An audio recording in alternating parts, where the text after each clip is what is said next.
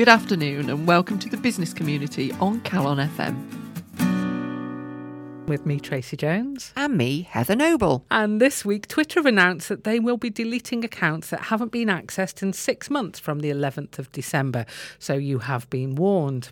Oh. Uber lost its London licence after it was found that more than 14,000 trips were taken with drivers who had faked their identity on its app.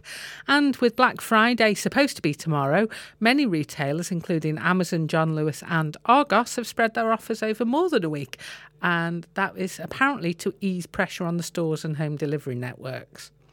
Have you taken advantage of any Black Friday deals, Heather? I haven't. I think my husband's having a look for a laptop, so I think he might be hoping that there's a deal to be struck somewhere along the line. But I don't know, really. We've talked about this before, haven't we? It's a bit Black Friday, but a lot of people are still very excited by it. I think if you're buying high-value items, I think it's definitely worth looking at. But yeah. Let us know if he gets a laptop. I like to shop when I shop, not when they tell me to shop. OK, so the topical discussion this week is something that I should know a bit more about than I realise that I do. It's farming. My cousin's husband is a dairy farmer. It's been in his family for many years. He's a tenant farmer and I know it's hard work. I know he works long hours for not much money. But apart from that, and apart from knowing that cows are a lot bigger than you think when you actually get up close to them. Aren't they just? Yeah, a bit scary. I didn't know much about farming. So when Heather suggested this as a subject, I dove in, I dived. Yeah, that's the word, isn't it? I dived in. And I, first of all, looked up the definition of what it is to be a farmer. So this definition is related to UK taxation laws. So under UK taxation laws, in order to qualify as a farmer, you as a taxpayer must satisfy two tests. You must be in occupation of land, and the purpose of the occupation must be at least mainly for husbandry, i.e. cultivating crops or breeding and rearing livestock. So you must live on some land and you must be growing stuff, animals or plants. Okay, that's fair enough. Yeah. And that satisfies the definition of under UK tax laws. So, Heather, that was the limit of my knowledge of farming there. What did you find? Well, I started to have a look. My father worked in farming when I was a kid. So the Farmers Weekly... Oh, I found that magazine too. Yeah, that was a regular magazine in our house, as was the farming programme that, to my absolute boredom as a child, used to be on Sunday afternoon, at like obviously. 12 o'clock or something, or and you it's a snooze zone. The snooze zone, and you had to keep quiet. But I think it's fair to say that it was dairy farming that my dad was involved with predominantly.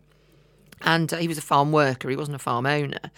And I think that things have moved on massively since those days. In fact, last year, I went to one of these automated dairy units where they have,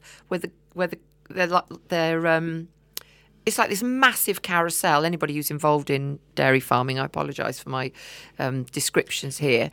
But traditionally, we think of a milking parlour as the cows walk in, a man attaches the... Yeah, I'm glad you weren't thinking of the milkmaid still. No, I think we moved on a bit from there.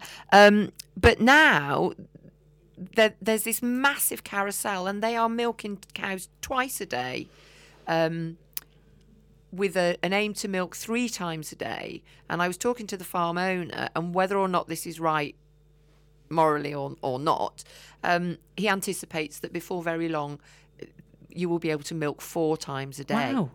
And that one of the main factors affecting that is the butterfat yield in milk and the demands that the supermarkets make in terms of what the butterfat content they want in their milk. So I don't know if it'll be in our lifetime, but certainly he's saying there's no reason why not, with some tweaks in the food that they give to the cows, etc., etc. So dairy farming, I think, is, we kind of understand that. But actually, agriculture itself has changed massively. We still milk cows, get that, but the crops that we're growing, the crops evolve. The challenges that farmers face in terms of supermarkets, again, screwing the price down as tight as possible, so that there's as little profit in the farming as possible. And that, I think, one of the big challenges is the mental health issues that's impacted on the farmers.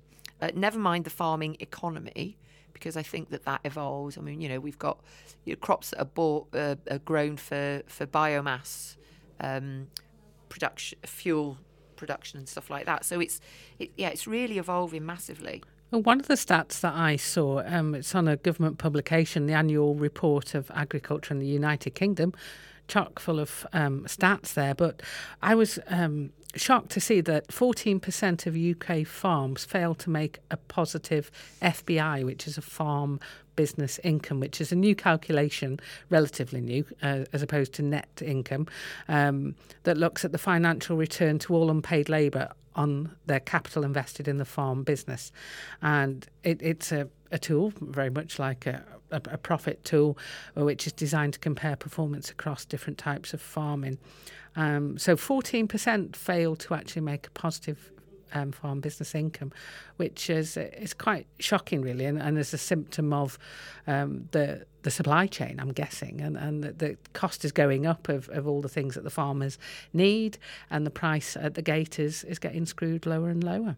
And also, I think diversification is massive. When I started my business, I attended a training course that was done by an organisation called Women in Rural Enterprise, WIRE, and that was predominantly set up because very often in a traditional, the farmer and his wife kind of, I know that model is changing massively, but in that stereotypical environment, the wife would be working, perhaps doing the books, or doing some of the admin-y stuff, as well as helping, birth cows and things like that. But diversification, development of farm buildings, a change to camping, bed and breakfast, all of those types of things, small cottage industries, yogurt making, small elements. So they were looking at helping women to find these sort of changes, the opportunities within their business to bring in other money, because most farms are heavily reliant on subsidies, and as we know, well, that's all up in the air, isn't it? Yeah, at the moment, and particularly with the whole B word thing. Well, I've got some other stats as well from that same publication. It's a 119-page report, but I'm happy to report that there was a nice summary at the beginning. The utilised agricultural area in the UK is 17.4 million hectares, which meant nothing to me until I read that it covers 71% of land in the UK. Yeah. And the number of pigs. Do you know how many pigs there are in the UK? Quite a few. 5 million. Okay. Sheep and lamb, 34 million. And the total labour force involved in agriculture is 477,000. That is massive. It only accounts for 1.5% of the whole employment. But that's a lot of people. It's a lot of people involved in agriculture. And given that it's actually, the food that we eat, we sort of rely on it somewhat as well, don't we? Yeah, I saw some stats, and it said that the average age of the British farm holder is 59, and that there is, traditionally, again, father, son, daughter, you'd stay working the farm. At least one of the sons or daughters would stay working the farm. But young people are falling out of love with the whole idea. On Farmers Weekly, there was an article about ways to get into farming. Okay. So maybe if you're not part of a farming family, but you're interested in doing it. And this was an article that actually, sadly, I was able to access when I was doing my research. But I must have accessed it more than 3 times, because now it says I need to register to access it again. So I've got the list in front of me, and it starts off with a matchmaking service. So somebody with land who needs somebody to do the farming for them. And those services exist. Farm management, so you can manage a farm for somebody, again, who owns land but doesn't actually want to do the farming. Crowdfunding. There was an example of a gentleman who funded his livestock farm. He wanted to start a business and presumably put a decent enough case, an interesting enough case, and got the funding for that. You can do contract farming. You can have a tenancy which is what my cousin's husband has, contract rearing. You can be contracted to rear certain types of animals or certain breeds of animals. There's something called the Farmer's Apprentice competition you can take part in that is run by Farmers Weekly. You can marry into a farming family, and number 9 is win the lottery. Oh, really? Yeah. But Which a turkey farmer, they gave an example of a turkey farmer, always wanted to be a farmer, and he won the lottery and bought himself a turkey farm. Right. I suppose then you own a farm, but you've still got to make it sustainable, haven't you? And I think that's where the challenges really come into their own. Yes. Starting... Owning the land or having access to the land's one thing, but there's quite a lot of skill and knowledge involved in actually making it pay. And there's some resources on the government website. There's a whole section on the A to Z of business for the agri-business. So from sick pay, skills and training, agricultural workers' rights, application for certain registers, agricultural worker, holiday entitlements, etc., etc. There's a big whole long list there, and we'll put the link for that on our website. One stat that I found, so I was looking on Farmers Weekly and to see what are some of the issues that are facing farmers at the moment. And one that, apart from flooding, which is massive, and DEFRA has announced that there are going to be grants of up to £25,000 made available to farmers whose land has been affected by flood. I'm not sure what the criteria are, but I'm sure, I imagine it's pretty tough. But fly tipping has emerged as... because I think there's been a change that if people fly tip on your land, you as the farmer are responsible for the disposal of said items, and which I think is terribly unfair. In fact, I read a comment from a female farmer, and she said that we live 12 miles away from a well-known fast food outlet, and 12 miles is obviously how far it takes for you to eat your meal. And chuck the drink carton and the bag and the packaging out of the... So they're just overrun with this stuff, and the financial onus is on them to deal with it. And then there was a DEFRA report, and it was looking at trends in fly tipping incidents in England, which I never thought I'd be looking at in terms of a statistic. Heather, come and do a business show with me. You can look into fly tipping stats. But I think it was because I was so annoyed that why are you fly tipping in the first place? Why are you dumping rubbish in the first place? And then it's the farmer's responsibility. And looking at in 2007-8, there was a spike, and then it dipped as we moved out, through recession, I think, and now it's emerging again. And I wonder whether there is some correlation between fly tipping and recession. And that can only be not just for chucking your food wrappers out the window, but perhaps not being able to afford to go and have your rubbish disposed of properly if you're a business. So you might be not you, but people might be just dumping stuff in a hedgerow because they don't want to pay to have it taken away from their business. So I wonder if there is a correlation. But it's, I just was disappointed that the farmers should have to foot the bill, really.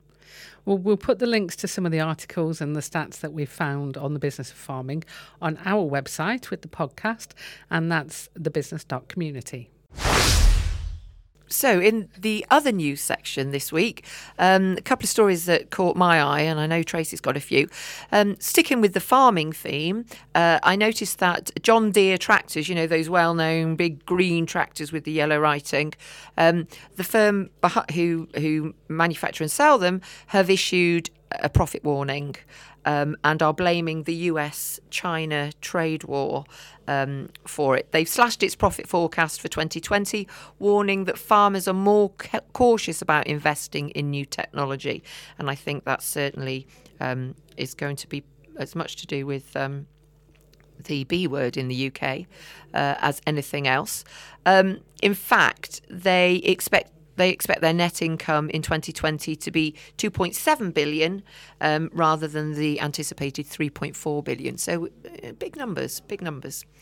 Tracy mentioned at the top of the show about Uber losing their licence, but fear not if you live in London or you like to use Uber in and around your local area, because Indian ride-sharing firm Ola has begun signing up drivers in London ahead of plans to launch services in the capital in the coming weeks.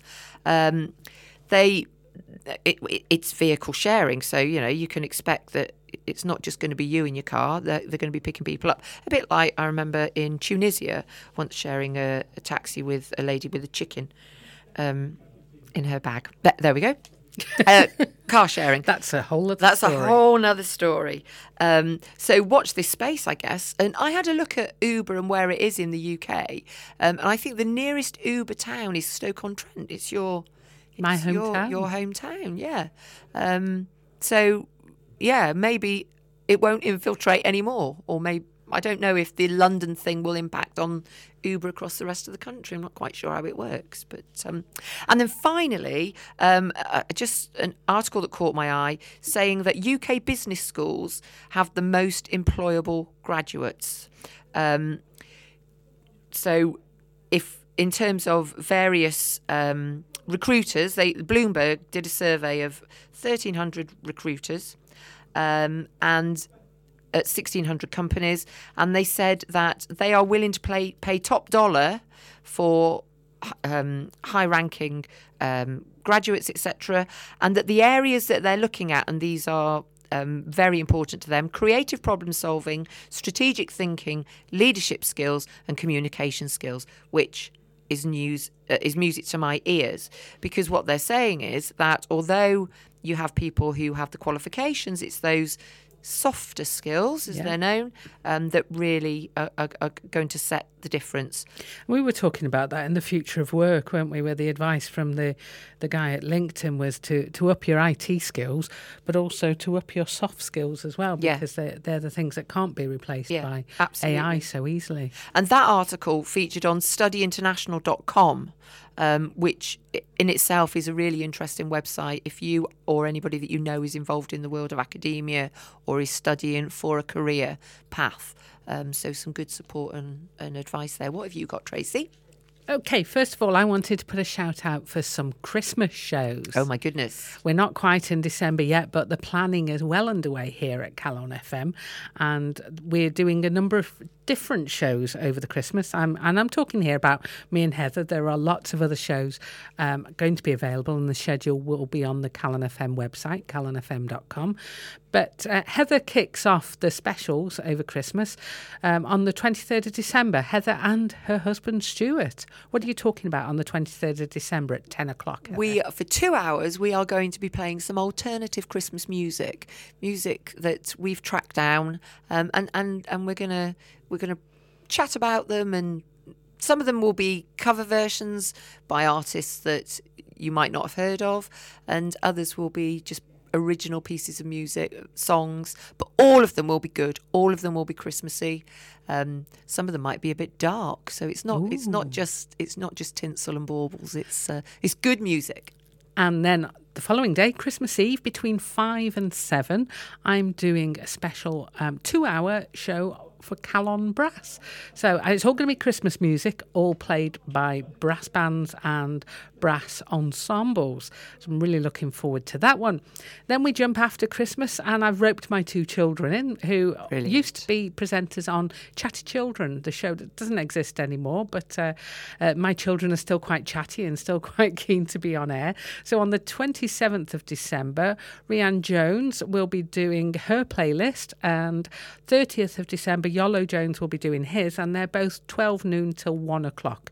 So that's a 14-year-old and a 10-year-old hitting the airwaves with music that might take you by surprise given their age. Oh, they've got very interesting taste in music. Brilliant. Okay. And then me and Heather are back. We're doing a live show on the 30th of December between 1 and 3 p.m. Not quite sure what we're going to be talking about yet. It won't be quite as formal as our normal business show. No. Will there be a small sherry? I don't know. It's Christmas. That's the excuse, isn't it? Oh, we can have all these mince pies and all this sherry. It's Christmas. Then Heather's doing a special show on New Year's Eve. Yes. 2:00. Do you know what you're going to do yet?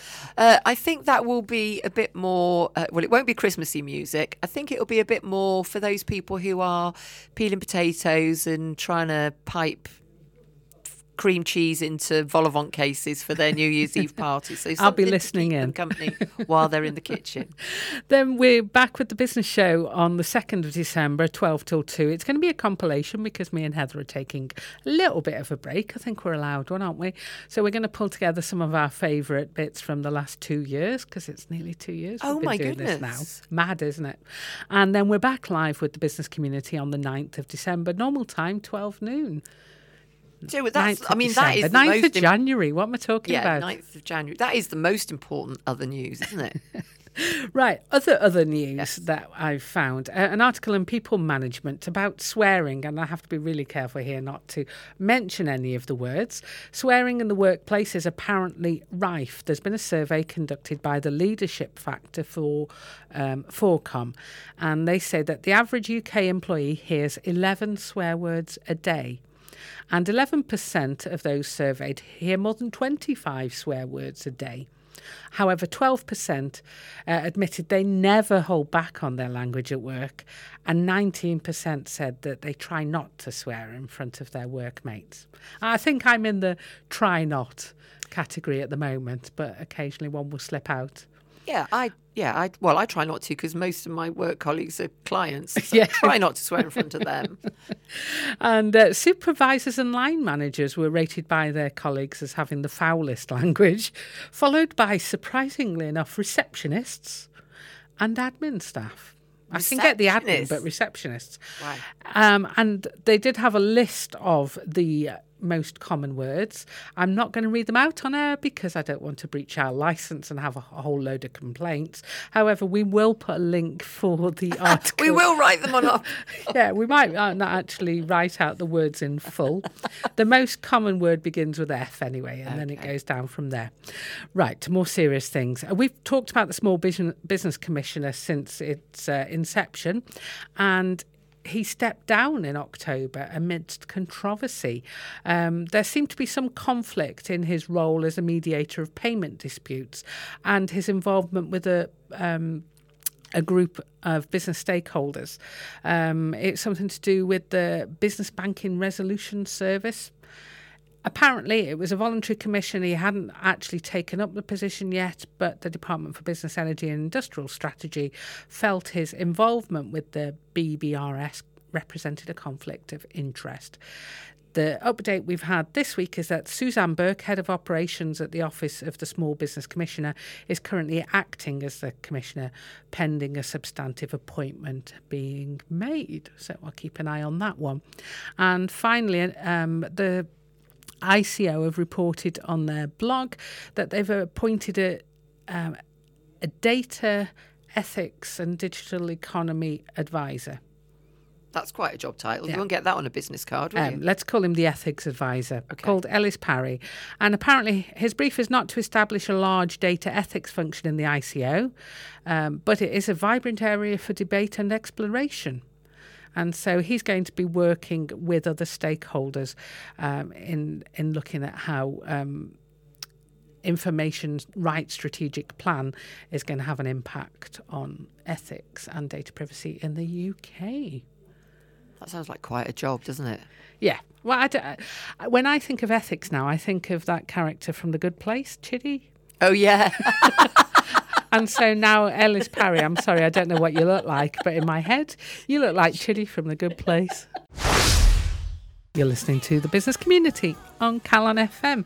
And this week I went to a conference, a workshop in Birmingham.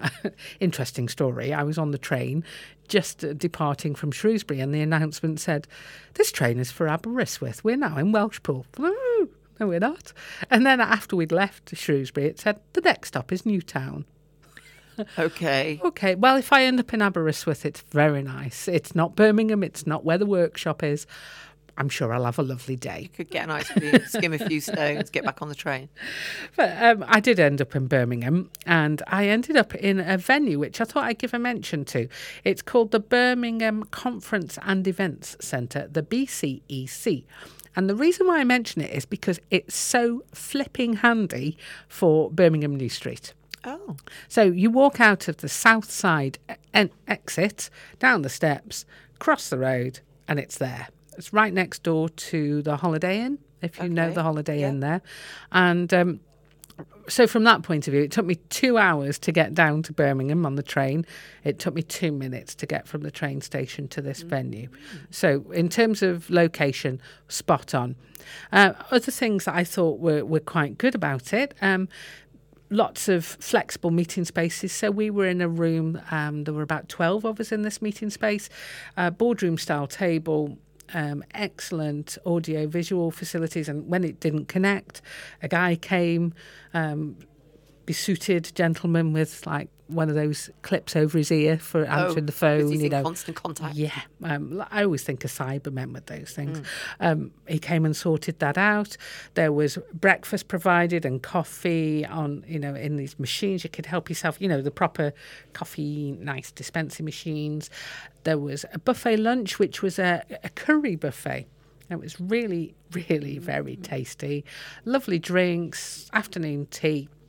The only negative I would say is that the toilet were 2 flights. So we were down in the basement and the toilets were on the first floor. Okay. So it was a bit of a trek. If you're in a workshop and you just need to nip out to the loo, yeah, you don't want to. A bit of a trek. So fortunately, nobody needed to nip out too much and just went at the allotted break times. Now, I went to the front desk and said, I'm really interested to know what your room rates are, please. But apparently that's top secret. Oh. Yeah, you could only find out what they were by phoning the sales desk. So I don't really want to book it. I just want to mention it on the show because I think really handy venue. Oh, it depends on the day. So what I'm gathering is if they're quiet, they might give you a really good deal. Yep. If they're busy, not so. Yeah. That's all I could see. But I don't know how it compares, but I'm guessing it's got to be competitive. It's in the centre of Birmingham. There are lots of other conference venues. But this one, being right next to Holiday Inn, actually the toilets were in the Holiday Inn, I think. So it was sort of connected, but not branded like the Holiday Inn, but it is very similar to that.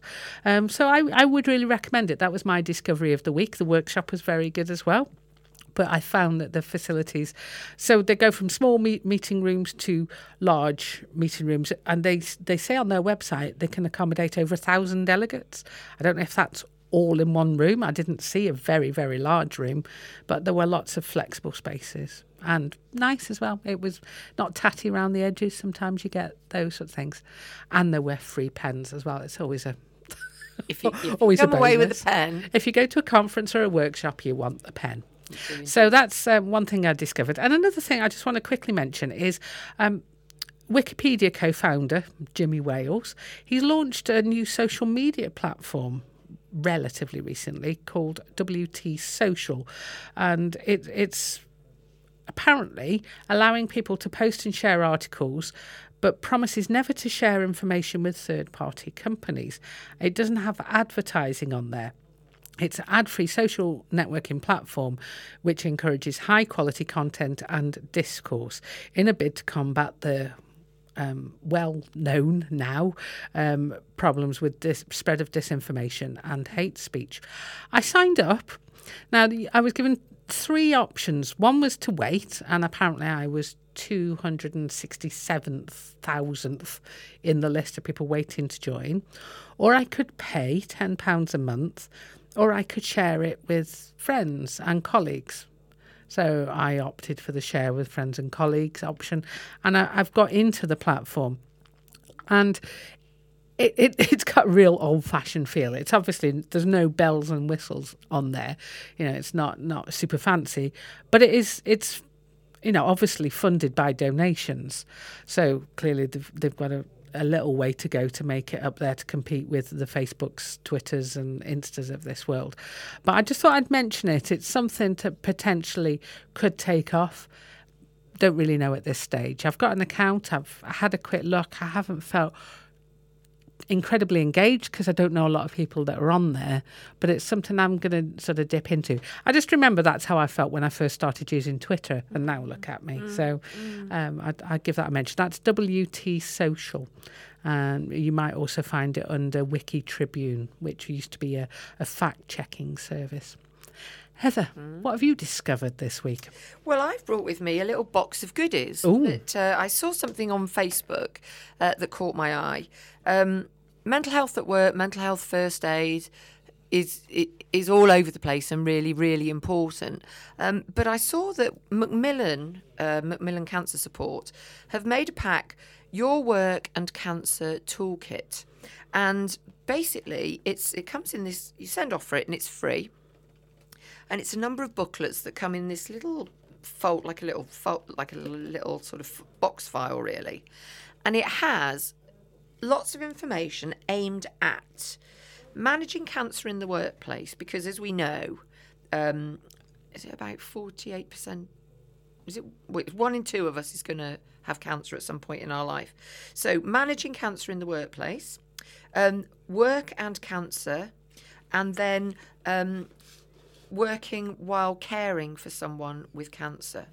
So it talks about if you're a carer, it sort of signposts you to additional support and help, because very often if you're living with somebody who is suffering from cancer and receiving treatment for cancer, the focus is understandably all on them and getting them better and helping them. And sometimes you feel neglected. That can impact on your work, your workload, your mental health, etc.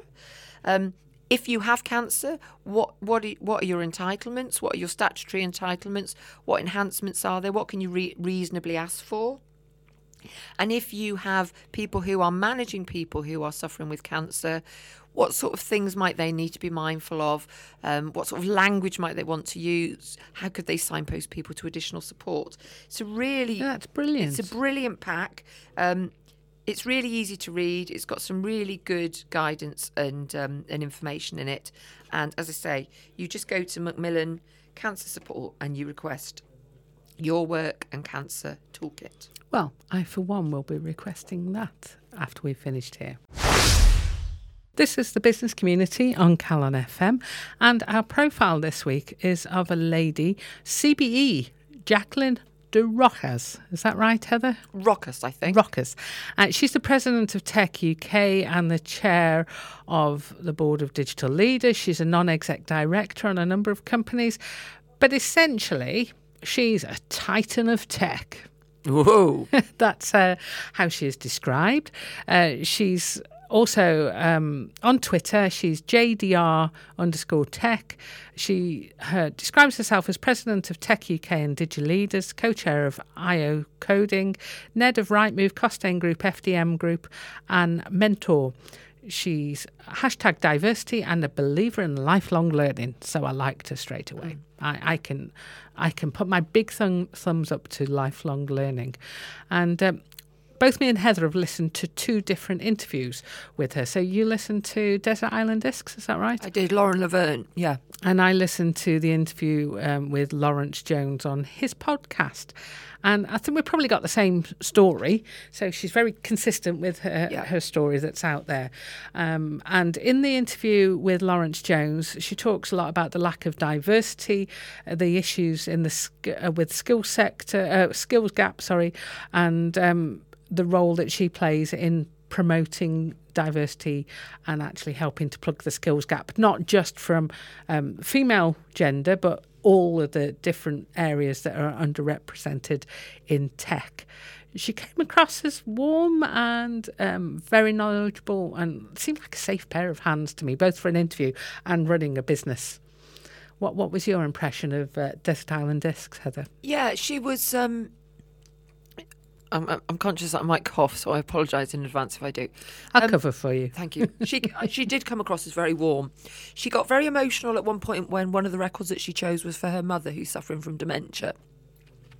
So her story is interesting Dear me, her story is interesting. Her story is interesting in a different way to that of our favourite lady of all time, Dame Stephanie Shirley. who changed her name to Steve in order to succeed in the computer market. This lady is a lady first and foremost, makes no apology for that, has never hidden that. Where she's really interesting, she feels very strongly about the world being designed by men, and we're in a male-biased world. But she talked about jobs that she's had, and she was very self-aware in terms of she took a role as MD of an organisation. And one thing that really made me warm to her was she said, I got this job as MD. Well, she didn't get a job as MD to start with, but she'd applied. And she didn't get it because she was told, with the feedback, we just don't put women in those positions. Okay, so she dealt with that. Got a job as an MD. And then she said, there I was with my office, with all, this team and everything. And she thought, oh my goodness, absolute imposter syndrome. Because I realised I don't know what an MD does. It's a similar article that I read where she said that she became an alphazilla. Oh yeah, I've written that the same down. one. Yeah. And no idea what to do, so resorted to being like this person who ate razor blades for breakfast. And interestingly enough, she said she wasn't proud of that time in her life. Did you get that? Yeah, from and her that as well? she said that there were people who probably their opinion of what she was like to work for wouldn't be a particularly complimentary one. But she then decided to change the way that she managed, and that was just by asking questions. She realised that she didn't need to know everything. She just needed to know what questions to ask to get the people to identify what needed to be done. And it was that self-awareness and that I was out of my depth kind of thing, and I just made a conscious decision that I didn't need to be like Alphazilla. I could just facilitate. She describes it as the best way to get a successful outcome without leaving dead bodies around you. Well, yeah. It's a really, really good point. And I admire the fact that she's honest and open about that, because I think, certainly women of my generation who've come up through those ranks where, you were quite few and far between women who'd risen into leadership roles. Power dressing and all that. And so the inclination is to be more man, isn't it? And the fact that she's recognised that she did that and is using that to actually describe how she's changed her leadership style, I think that's to be applauded. And I also think that when she talks about her private life, her mother was a victim of an abusive relationship. Her father wasn't a great guy. Her mother then remarried, and Jacqueline's relationship with her stepfather wasn't great either, because he wasn't used to kids, somebody else's kid. And she could very easily be a man-hater, somebody who resents male. She doesn't. She's got a good relationship with her stepfather again now, hasn't she? She has, yeah. She has been married 3 times, but she says that her current and final husband, and they have a great relationship, but she could be forgiven for being anti-men, but she's not. She's actually for everybody, but equality, and that's the big thing with her. The other thing I noted was she said she hired a stylist to help her build her personal brand, which I think is another great idea. She said that made a huge difference to her confidence. We're talking about the basis that 83% of communication is visual and 6% being content. And so when she walks into the room, she wants to make sure that she commands respect and that she's heard and has recognised that actually how she looks on first impressions is really important too. And I think some of that also will go back right the way back to her childhood, because she's half Chinese. And she said she was the only non-white, the only mixed race kid in her school. And that, so your appearance would be very important then, because you would look very different to the rest of the kids. Yeah. Even though, to look at her now, you wouldn't necessarily think that she was half Chinese. And talking about her childhood, she said in a number of interviews, including the one that I listened to, maybe it was in Desert Island Discs as well, that she was invisible up to the age of 16. She made herself invisible Yes. because of the issues she had with her father and her stepfather. And then at 16, she decided not to be invisible anymore. And it seems to be that that's stood her in good stead. Yeah, and I think we have to be careful that, whenever we look at these types of people, they come to the top because they have been successful. And so they are telling us their story retrospectively, and it's a successful one. Yeah. There are lots of people who have gone through similar things. Yeah, and don't make it. And so I'm not saying it's luck, but it's a combination of factors. And for those people, It's not a formula. it's not a formula, but also if you're on that journey, I mean, she's 57 or something. She's a few years older than me. Now, she's enjoying success now, but there are all those years where she was just working hard. So you might be the next Jacqueline de Roccas, but you might just not have got there yet. Yeah. And I think that we have to just remember that this is the end, not the end. This is the result of a lot of time and a lot of investment, and we can't all rush there. So, have you got any quotes, Heather? I've got a couple of quotes, actually. Shall I leap in with mine? So this one harks back to something we mentioned at the beginning of the show. In an article with Forbes about AI, she said, human interaction will never go out of style, no matter how advanced the tech. Yep. And in an interview with Gordon Eden on his website, she said, my own self-limiting belief was that you had to be a man to make it. And that is simply not true. So I would tell my younger self to find your values and honour your authentic self. What have you got, Heather? Very good. I've got, at a certain point in my journey, I realised that collaboration and connection was a better way to get the best out of my team. And frankly, to give people space to be amazing. And I think that that's true in life in general. Just give people space to be amazing, and they will come up, rise. Step up to the plate. Great. Well, that's all we've got time for this week.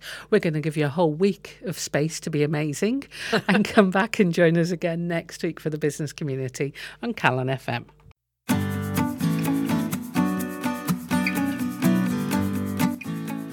You've been listening to The Business Community with me, Heather Noble. And me, Tracy Jones. Join us next week for more news, views and reviews from the world of business.